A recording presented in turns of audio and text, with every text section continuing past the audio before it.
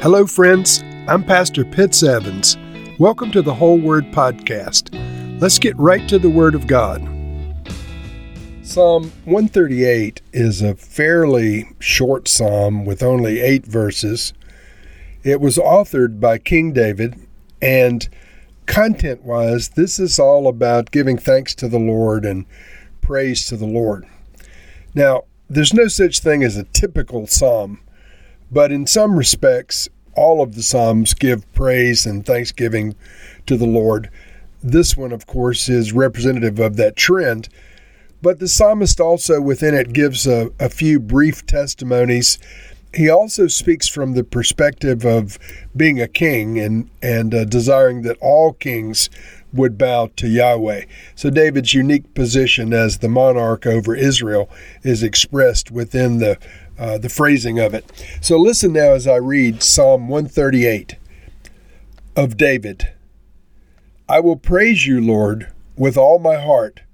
Before the gods, I will sing your praise. I will bow down toward your holy temple and will praise your name for your unfailing love and your faithfulness. For you have so exalted your solemn decree that it surpasses your fame. When I called, you answered me. You greatly emboldened me. May all the kings of the earth praise you, Lord, when they hear what you have decreed. May they sing of the ways of the Lord, for the glory of the Lord is great. Though the Lord is exalted, he looks kindly on the lowly. Though lofty, he sees them from afar. Though I walk in the midst of trouble, you preserve my life.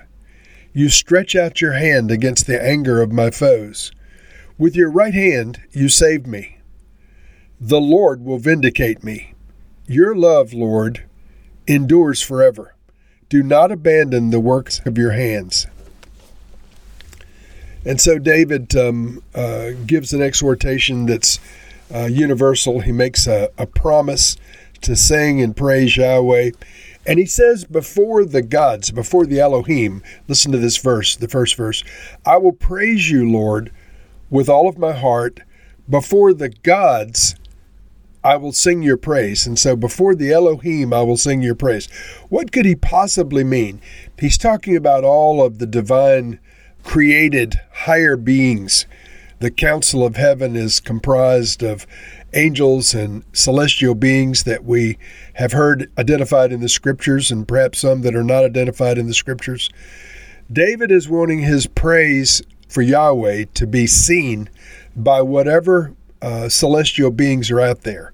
So he won't be intimidated by the gods of the nations. He won't be intimidated by the angels and celestial powers. He will sing God's praise no matter who is witnessing it, no matter who is looking on, and I assume no matter who is opposing it. David makes a commitment to bow toward the Lord's temple in prayer. I assume that you've seen Jews at the Wailing Wall dipping their heads and bowing. It's called daving. And David is making a commitment to do that in verse 2. I will bow down toward your holy temple, and I will praise your name for your unfailing love and your faithfulness.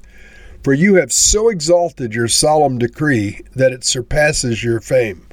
In other words, the word of the Lord can be trusted. David is committed to bowing down in worship. He's committed to praising the name of Yahweh, and he appreciates God's unfailing love and his faithfulness, his covenant faithfulness. Then David gives a brief testimony, very brief, in verse 3. When I called, you answered me, and you greatly emboldened me. And so David is acknowledging that the Lord responds when he calls out to him. And we all desire that we would sense the Lord's response when we call out to him. David then offers a wish prayer for all of the kings of the earth to praise Yahweh. Verse 4 and 5. May all the kings of the earth praise you, Lord, when they hear what you have decreed. May they sing of the ways of the Lord, for the glory of the Lord is great. And we add our prayers to that wish prayer of David.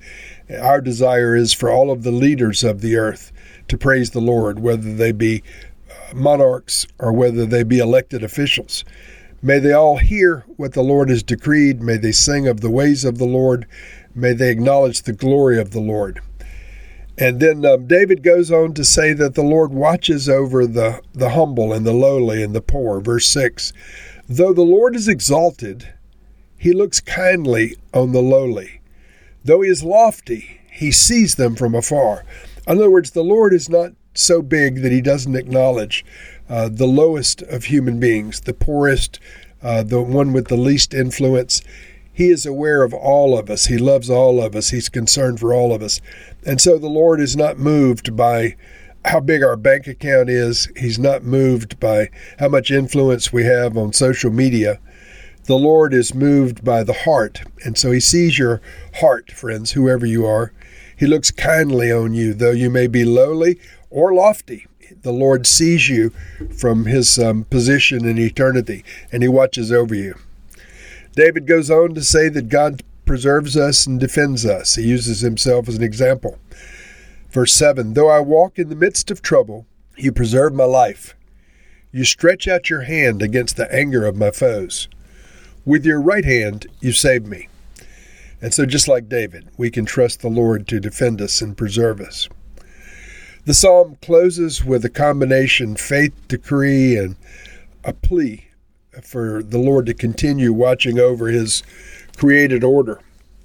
Verse 8, the Lord will vindicate me. Your love, Lord, endures forever. Do not abandon the works of your hands.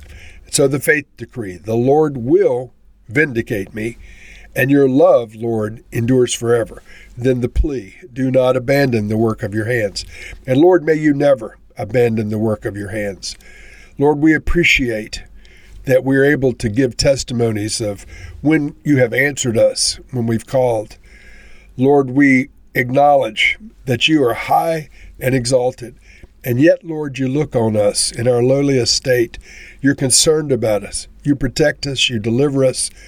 You preserve our lives. God, stretch out your hands against our enemies.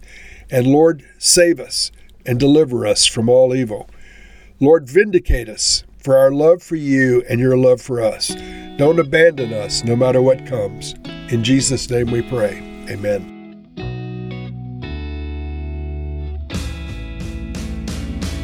Thank you for listening to this episode of The Whole Word. It was brought to you by Whole Word Fellowship and the Northern Virginia House of Prayer. If you were encouraged, please share our podcast with your friends. We'd also appreciate it if you'd hit subscribe in your favorite podcast app and take a few moments to write a review.